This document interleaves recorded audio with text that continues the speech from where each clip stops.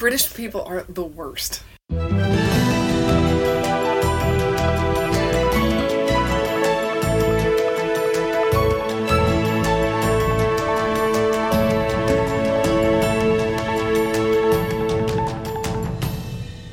It's Friday, November 2nd, 2018, and this is the Dutch News Podcast, your weekly chance to catch up with what's been going on here in the Netherlands. I'm Molly Quell, contributing editor at Dutch News, and with me today are not Paul and Gordon, but instead two of my other Dutch News colleagues, Shania Boztash and Deborah Nichols-Lee. Hey guys, it's nice to see you all here. It's good to be here. Yes, this is your first time on the podcast. And we have a ladies takeover edition. We've kicked the boys out, and now I'm here with my lovely female colleagues. It is. And I think it's going to be a much better podcast, I hope. This week, we'll be discussing the Dutch nanny state, the bankruptcy of an electric wagon manufacturer, a strange fishing expedition, and I'll be saying some things about sports, which probably make no sense, but Gordon isn't here to correct me. For our discussion, we'll be joined by Dutch News Editor-in-Chief Robin Pascoe, and the Amsterdammers will take over to talk about plans to relocate the red light district. Consumer program Radar Radio revealed earlier this week that funeral home Dela is illegally taking the fingerprints of deceased people without the consent of their next of kin.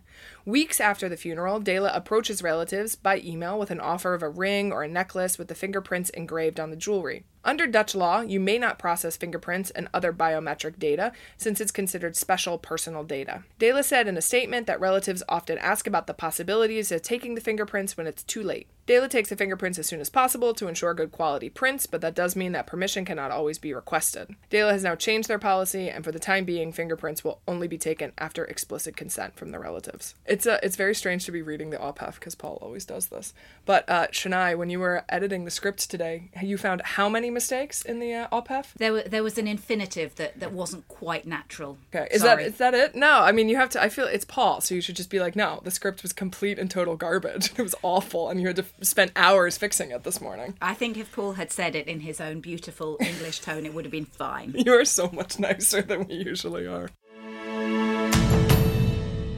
The maker of an electric wagon has filed for bankruptcy this week after its carts were banned from the roads. One of its stint vehicles was involved in the fatal crash with a train in Os last month, where 4 children lost their lives. Government inspectors drew up an initial report and, after seeing it, Transport Minister Cora van Nieuwenhuizen barred the vehicles from use. On Thursday, a court in Utrecht upheld this ban, although a daycare centre had argued that it had forced them to find costly alternative transport instead. The stints were often owned or leased by childcare centres and used to transport up to 10 children to school. So, Shania, I've seen these things in, the bike lanes, and they take up a tremendous amount of space. So how did this whole thing, how did they get approved as a vehicle in the first place? Well, there were some questions raised by road safety groups in 2011 when they were approved, but they were still allowed on the roads. Actually, manufacturers and insurers now are asking for a review of all this kind of modern electric people carrier, these Segways, motorised scooters, whatever, because they say the rules are really unclear. And also new models are appearing all the time. So what exactly were the stints' safety issues? Actually, we don't know yet because the government hasn't released its report into the awful accident last month in Os. But newspapers have reported that other stints have stopped working on railway crossings or they've had brake failure. So it looks like if anyone else is going to solve the problems, they're going to have to start a new company because the managing partner of Stint Urban Mobility, Edwin Renzin, has had enough. He's told the Telegraph that he missed the autumn vakantie, so he's taking his kids off on holiday. I'm glad he gets to take his kids on holiday. The former owner of a golden Buddha, which contains the mummified body of a monk, has told a Dutch court that he no longer owns the statue and that he does not know the identity of its new owner. Oscar van Overeem told judges on Wednesday that he swapped the Buddha with another collector, that the new owner is Chinese, and that the swap was done without paperwork because the new owner doesn't want to be known. Questions about the 1,000-year-old Buddha's ownership arose when it became the star item in a show at the Hungarian Natural History Museum in Budapest in 2015. Pictures of the Buddha were shown on a Chinese news program, leading villagers in Yangzheng to claim it had been stolen from their temple in 1995. So the owner denied it was this missing Buddha then? Yeah, so he had originally claimed from the outset that the statue that he owned was not the one that was missing from this temple. He bought the statue in Hong Kong in 1996, and Hong Kong has long had a reputation for being like a place where you can buy illegally acquired like Chinese artifacts. And he says that it lacks some of the distinguishing marks that the missing statue has, including a hole in the left hand and a broken neck. But can he just swap this statue with something else without paperwork, without paying tax? That is extremely unclear. I suspect the Belastingdienst may be very interested in this. It doesn't seem like this is a thing that's like normally done, but it's also not clear that there's like explicit laws against this. He claims that he swapped the Buddha with a Chinese collector for 8 other objects, and the judge will issue a ruling in the case on December 12th. If you look carefully in the St. Jansbeek River in Arnhem, you might catch a glimpse of an exotic species, the goldfish. Deposited by a mystery miscreant, 186 goldfish were removed from the river by professional fishermen and rehomed in a separate pond on Sunday. The number of goldfish still at large is unknown, but it is hoped that the additional indigenous pike, which the Water Board plans to introduce, will make a meal of any stragglers whose foreign presence risks upsetting the river's natural ecosystem. It's not the first time these unwanted pets have been found in the Jansbeek. In April, a man was caught illegally dumping 11 goldfish in the river and was given the impossible task of finding them all and fishing them out. And this strange behaviour is also not limited to Gelderland. Last year in Utrecht, a misguided businessman tipped 280 goldfish into the Brouwersgracht, believing they would make the canal more decorative. I remember when the story about the guy having to fish outings, the 11 fish came out, and just the endless jokes about how you would even find 11 goldfish in these canals. You covered it on the podcast. Yeah, I we remember did. We in some talked detail. about it. Yeah. There was a lot of joking around about this. So please don't dump your goldfish into any canal or any other pet. Just anything. Just don't dump things into canals. It's a fishy business, that's what I say. Oh, thank you. Thank you, Shen. Somehow, I have been tasked with doing sports this week, which, despite literally knowing nothing about any of the sports I'm going to talk about. Max Verstappen, who I think plays competitive Mario Kart, won in Mexico's Grand Prix last weekend, leaving him 5th in the points total. In soccer, football news, PSV Eindhoven are out of the KNVB Cup after they chose to field a B team, which I think has something to do with using stinging insects, but honestly, I'm not clear. Actually, I think they used those Asian hornets that have just come to Amsterdam. Oh yeah, I did. I saw this article yesterday about how there's this exotic hornet species, which I am allergic to bee stings, like extremely allergic, and so I was like threatening to just not come to Amsterdam today because I was fearing that I would die. It's a great weapon on the football pitch. Meanwhile, Ajax beat Feyenoord 3-0 while the Rotterdam team was playing down a man. And there was also some news about the Formula 1 race coming to the Netherlands, I think. This morning, I think I saw this. It's a step closer to coming to Zandvoort. Yeah, well, there's a great track at Zandvoort, which you can visit if you go to stay in the holiday village nearby. Do you stay in the holiday village nearby, Shania? That would be too much to admit. Yeah, I was going to say, that makes you extremely Dutch. Like, more Dutch than my actual Dutch boyfriend, I think. Anyway, if we did it, we only did it to be close to the track. Fair enough. So perhaps we will be getting some Formula 1 action here in the Netherlands. I hope that I managed to cover sports not too badly, although I'm sure Gordon is going to cry upon hearing this segment later. Everyone thinks the Netherlands is a place where anything goes, but actually there's a fat layer of conservatism under this liberal varnish. Earlier this week, Dutch Prime Minister Mark Rutte lit up mild surprise when he told Canadian schoolkids looking forward to their new legal cannabis, don't try it at all. A few days later, Junior Health Minister Paul Blockhaus was ramming home the clean living message. He represents the strict Protestant ChristenUnie, part of the government, but just with 5 seats. When he presented the cabinet of 3 other parties with his plans to stick up the price of cigarettes to €10 a pack, stop alcohol discounting in shops, and make sugar-free drinks cheaper, his colleagues told him, whoa. The VVD, D66, and the Christian Democrats think this is all a bit too nanny state, and that they should not be busting anyone who enjoys a glass or 3. Or... And Molly, do you enjoy a glass or 3? I think a little bit pasty on the podcast today. 5. I think I was. I am. In regular podcast listeners will not be surprised to discover that I am once again hungover. But there are benefits to the current situation that I find myself in, right, Shania? I mean, there's benefits to booze and to cannabis, right? You tell yourself, Molly, that. Actually, it looks like the cabinet is more worried about limiting trade and stopping corner shops making enough money from their cigarette sales to stay in business. Hold on, though. Didn't the health minister, Hugo de Jonge, admit that he himself likes a bit of the old sunbed? What else has party killer Mr. Blockhaus been up to then? Well, he's trying to ban smoking on cafe terraces, which is not a popular idea here in the Netherlands. He's also drawing up rules on using electronic cigarettes, and he's asking the EU to change the way it measures tar and nicotine in fags. We'll be discussing Amsterdam's red light district after this word from our sponsors. For over 30 years, Access has been helping internationals settle in the Netherlands. Access is staffed by an all-volunteer team, themselves internationals, who know firsthand what the challenges are with settling in a new country. They can answer your questions or guide you to the right resources, and they also offer an on-call counseling service. You can find out more information about Access on their website, www.access-nl.org, by contacting the help desk at helpdesk@access-nl.org, or by dropping into one of their expat centers in The Hague, Utrecht, Amsterdam and Leiden. Het Parool reported this week that the Amsterdam City Council is considering relocating the city's red light district. The city's mayor, Femke Halsema, had previously said that she wishes to make the area more habitable. She plans to release a report on prostitution in the city later this year. Meanwhile, the City Council released a report in June showing that the aim of cleaning up the district, started by then Alderman and now PvdA leader Lodewijk Asscher, has not been successful. Since we're recording in Amsterdam today, and we've replaced Gordon and Paul with real live Amsterdammers, we thought we would ask them about the proposal. As I said before, I'm joined by my colleagues at Dutch News, Shania Bostash and Deborah Nichols-Lee, and we've now also been joined by Dutch News Editor-in-Chief Robin Pascoe. Welcome, Robin. Welcome, thank you. So all three of you live in Amsterdam, right? For anyone who's listening, I do not live in Amsterdam, and I've been forbidden from living in Amsterdam. My boyfriend is from Utrecht, and he said when I asked if we could look for houses in Amsterdam, he said it was nice dating you, but we'll have to break up, so I will never be living in Amsterdam. So how long have you guys all been here? Maybe that's a good question to start I've been with. 9 years. 9 years? And Robin? It's all of eternity. Yeah, I first came in 1981. Yes, which was actually before I was born. Deb? Yeah, also 9 years, I think. Yeah, okay. And you guys have all lived in Amsterdam the whole time, right? Yeah. Not one. Where else, Rob? Where else? You could live in Delft. It's a lovely town, Deb. So, sort of as an outsider, it seems to me that these proposals, they kind of have two goals. The first is to, clean up the problems with prostitution, sex trafficking and that kind of stuff. And the second has something to do with, tourists. Am I right, sort of, in thinking that?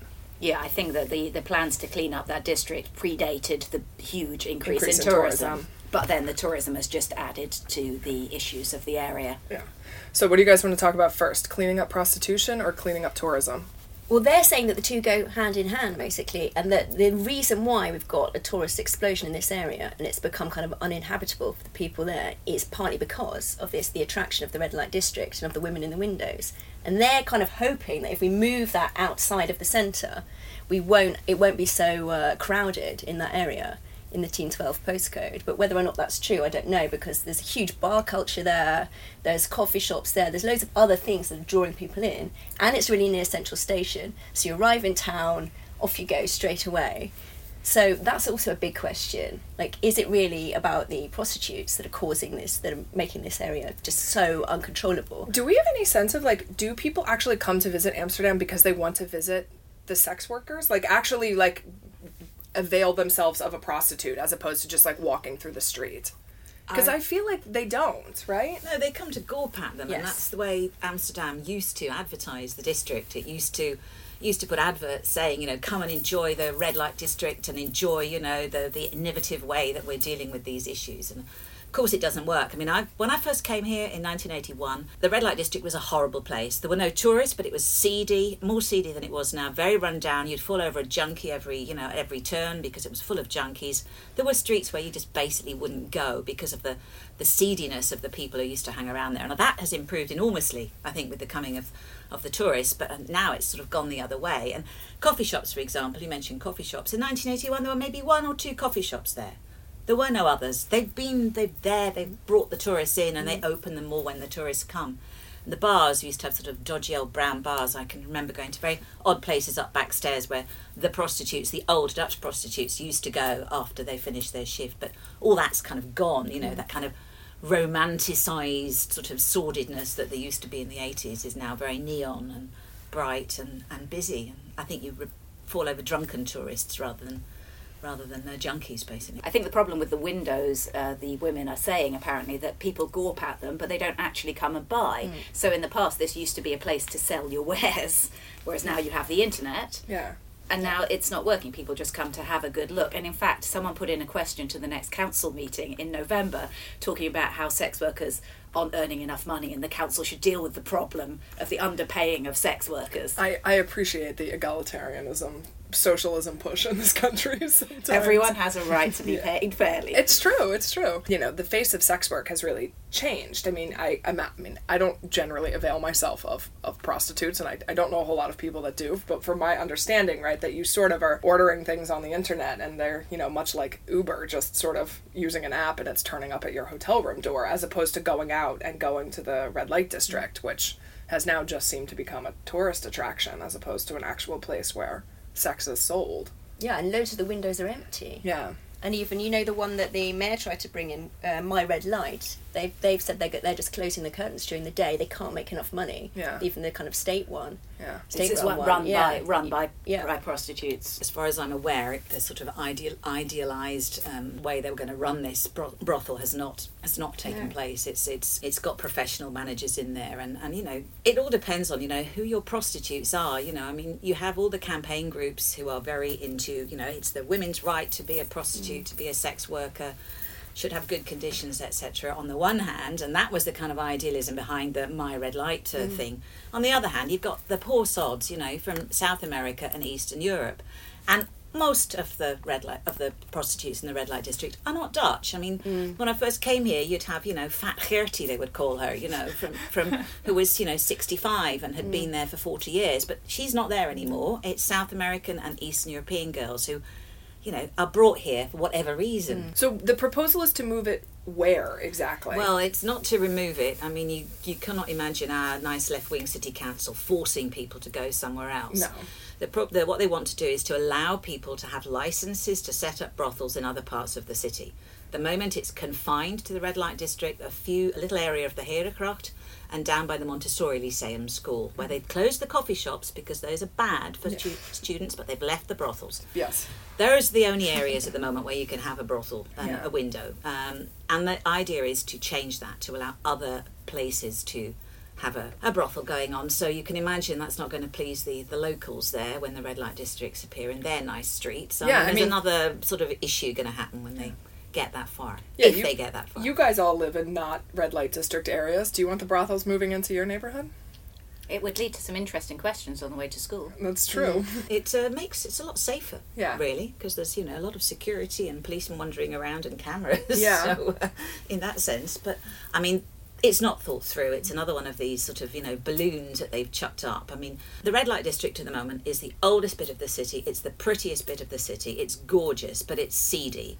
And, you know, that I think is the question that the council should be asking itself. Do we need to make it less seedy and actually let everybody enjoy the lovely buildings rather than the British people dressed up as bananas on their stag night? So how would you... British tourists in Amsterdam are by far the worst. But British and Dutch young men are the ones that cause the most trouble. trouble. That is absolutely correct. For once, it is not people complaining about American tourists. Like, it's just so nice to be in a place where no one's complaining about me. What would do something to maybe improve the habitableness of the red light district, to make it so that people can enjoy the buildings, to make it less seedy? I mean, do they have proposals that might work? Do you guys have thoughts about how this might work? Well, you've been studying it. They've been dealing with it, trying to deal with it for years. Yeah, I mean, there are loads of different suggestions, but coming up from different groups. You know, some of the prostitutes say you should charge to get into the area, yeah. So they at least, because they get they do in Hamburg actually. Oh, yeah. There's a number of places in Germany where you can't walk down their like version of the red light district streets unless you like pay a fee basically to like get in, which is very interesting. I think it'd be really difficult to organise, but I can see their point, because they're basically making a loss of income. Yeah. While the tour guides are making more income, because everyone wants to see them. So what are they getting out of it? Nothing. Yeah, although if you do charge, then how do you live on this street, right? You sort of take away any sense of having residential, because how would you get there? How do you have friends over for dinner that don't have to like pay €5 to get to your doorstep? I think it just sounds unmanageable to me. Yeah. But it does raise an interesting point, that their income is basically being reduced, while the tour guides and tourism is booming, and they're getting nothing for it. So how can And tourism is a citywide problem. Yeah. They've been talking about all kinds of things, taking away the Amsterdam. Yes, they're going to move them to where is it? Appendam? Yeah, Well, they've Appingedam. asked for them. Yeah. They've asked for them. Yes. But, I think they should. Well, what do you guys? I mean, you guys all live here. I hear frequent complaints about tourists from a number of you. Those letters are quite annoying. So they're right by the swimming pool where I have to take the kids each week. And everyone just spills out. And they're right by the Rijksmuseum. So they're like in the busiest bit of town anyway, apart from the red light district in the evening. But, and so it's really annoying. People are just spilling out from these letters. So, yes, I took a picture of them the other day for posterity. But I think it'll be interesting to see if that area becomes more easier to navigate once they've gone. And what do you guys think? Should they get rid of the letters? Should they do? I mean, maybe what else should they be doing to deal with the tourists? Getting the letters is symbol politics. Yeah. It means nothing. Right. I mean, loads of people, they make loads of people happy. People have a good time climbing on them. I think they're great, and I think it's just another one of these balloons that they put up. Yeah. You know, it's the same GroenLinks councillor, by the way, who's come up with both proposals. I think she's just trying to make a name for herself. Yeah. And it's not getting to the root of the problem. I mean, Which is how to deal with tourism, or spread the tourists so that they're not just coming to Amsterdam. No, Because I'm sure they'd no. be welcome in Delft. We don't want them, We please. don't No. spread them in Amsterdam, please. No. to Delft. No. You guys keep your tourists. We are just fine in Delft. We have plenty of tourists. They all come in. They're all old people, and they come in on tour buses, and they're extremely annoying. So please keep your stag parties here. Yeah, I think probably people have a very fixed idea of Amsterdam, so they all go to the same three places: Yeah. the Red Light District, the Anne Frank House, The Rijksmuseum. Yeah. And the Maybe. letters. Yeah. I think that's also because we get so many weekenders. So if you've only got 2 nights, then you're going to do the top of the list. Yeah. Mhm. So do you guys have any thoughts about how to reduce the number of tourists or redirect them? Is there anything that you have seen that are good proposals for this? It's a problem that, so many cities are coping with. Barcelona's got the same problem. Venice has got the same problem. I mean, you go to Venice. My son lived there for 6 months. The middle bits at Mark Square is complete hell. But there's a huge part of the island, the main island, where there are no tourists. So, in a way, concentrate them and let everybody else get on with it, give up. I'm worried about the plans to make the centre less cars, remove cars, more car-free streets, because that's only going to encourage your mass people on the pavements, for example. I think they'll spill into the roads. I nearly killed 3 tourists cycling here today. They just sort of crossed in front of me. I had a tourist in the bike lane just now on the way here taking a picture. Why didn't you just run them over? Just out of curiosity. It's not a very nice thing to do. We are English. Yeah, that's true. Maybe this is the problem. We need more Dutch people living in the city who will actually Targets. run to 5 points a 5 points a toe. Maybe that'll reduce the number of tourists. That's all that we have for you this week. This podcast is a production of Dutch News, which can be found online at dutchnews.nl. We will include links to everything we've talked about today in the liner notes. You can get in touch with us by email to podcast@dutchnews.nl. If you want to help us out, please subscribe to the podcast and leave us a rating. My thanks to Shania Bostash, Deborah Nichols-Lee, and Robin Pascoe for being here with me today. Many, many thanks to Wave Studios for letting us use a recording space. No thanks to Gordon and Paul, who are deadbeats who have abandoned me this week. I'm Molly Quell. We'll be back next week.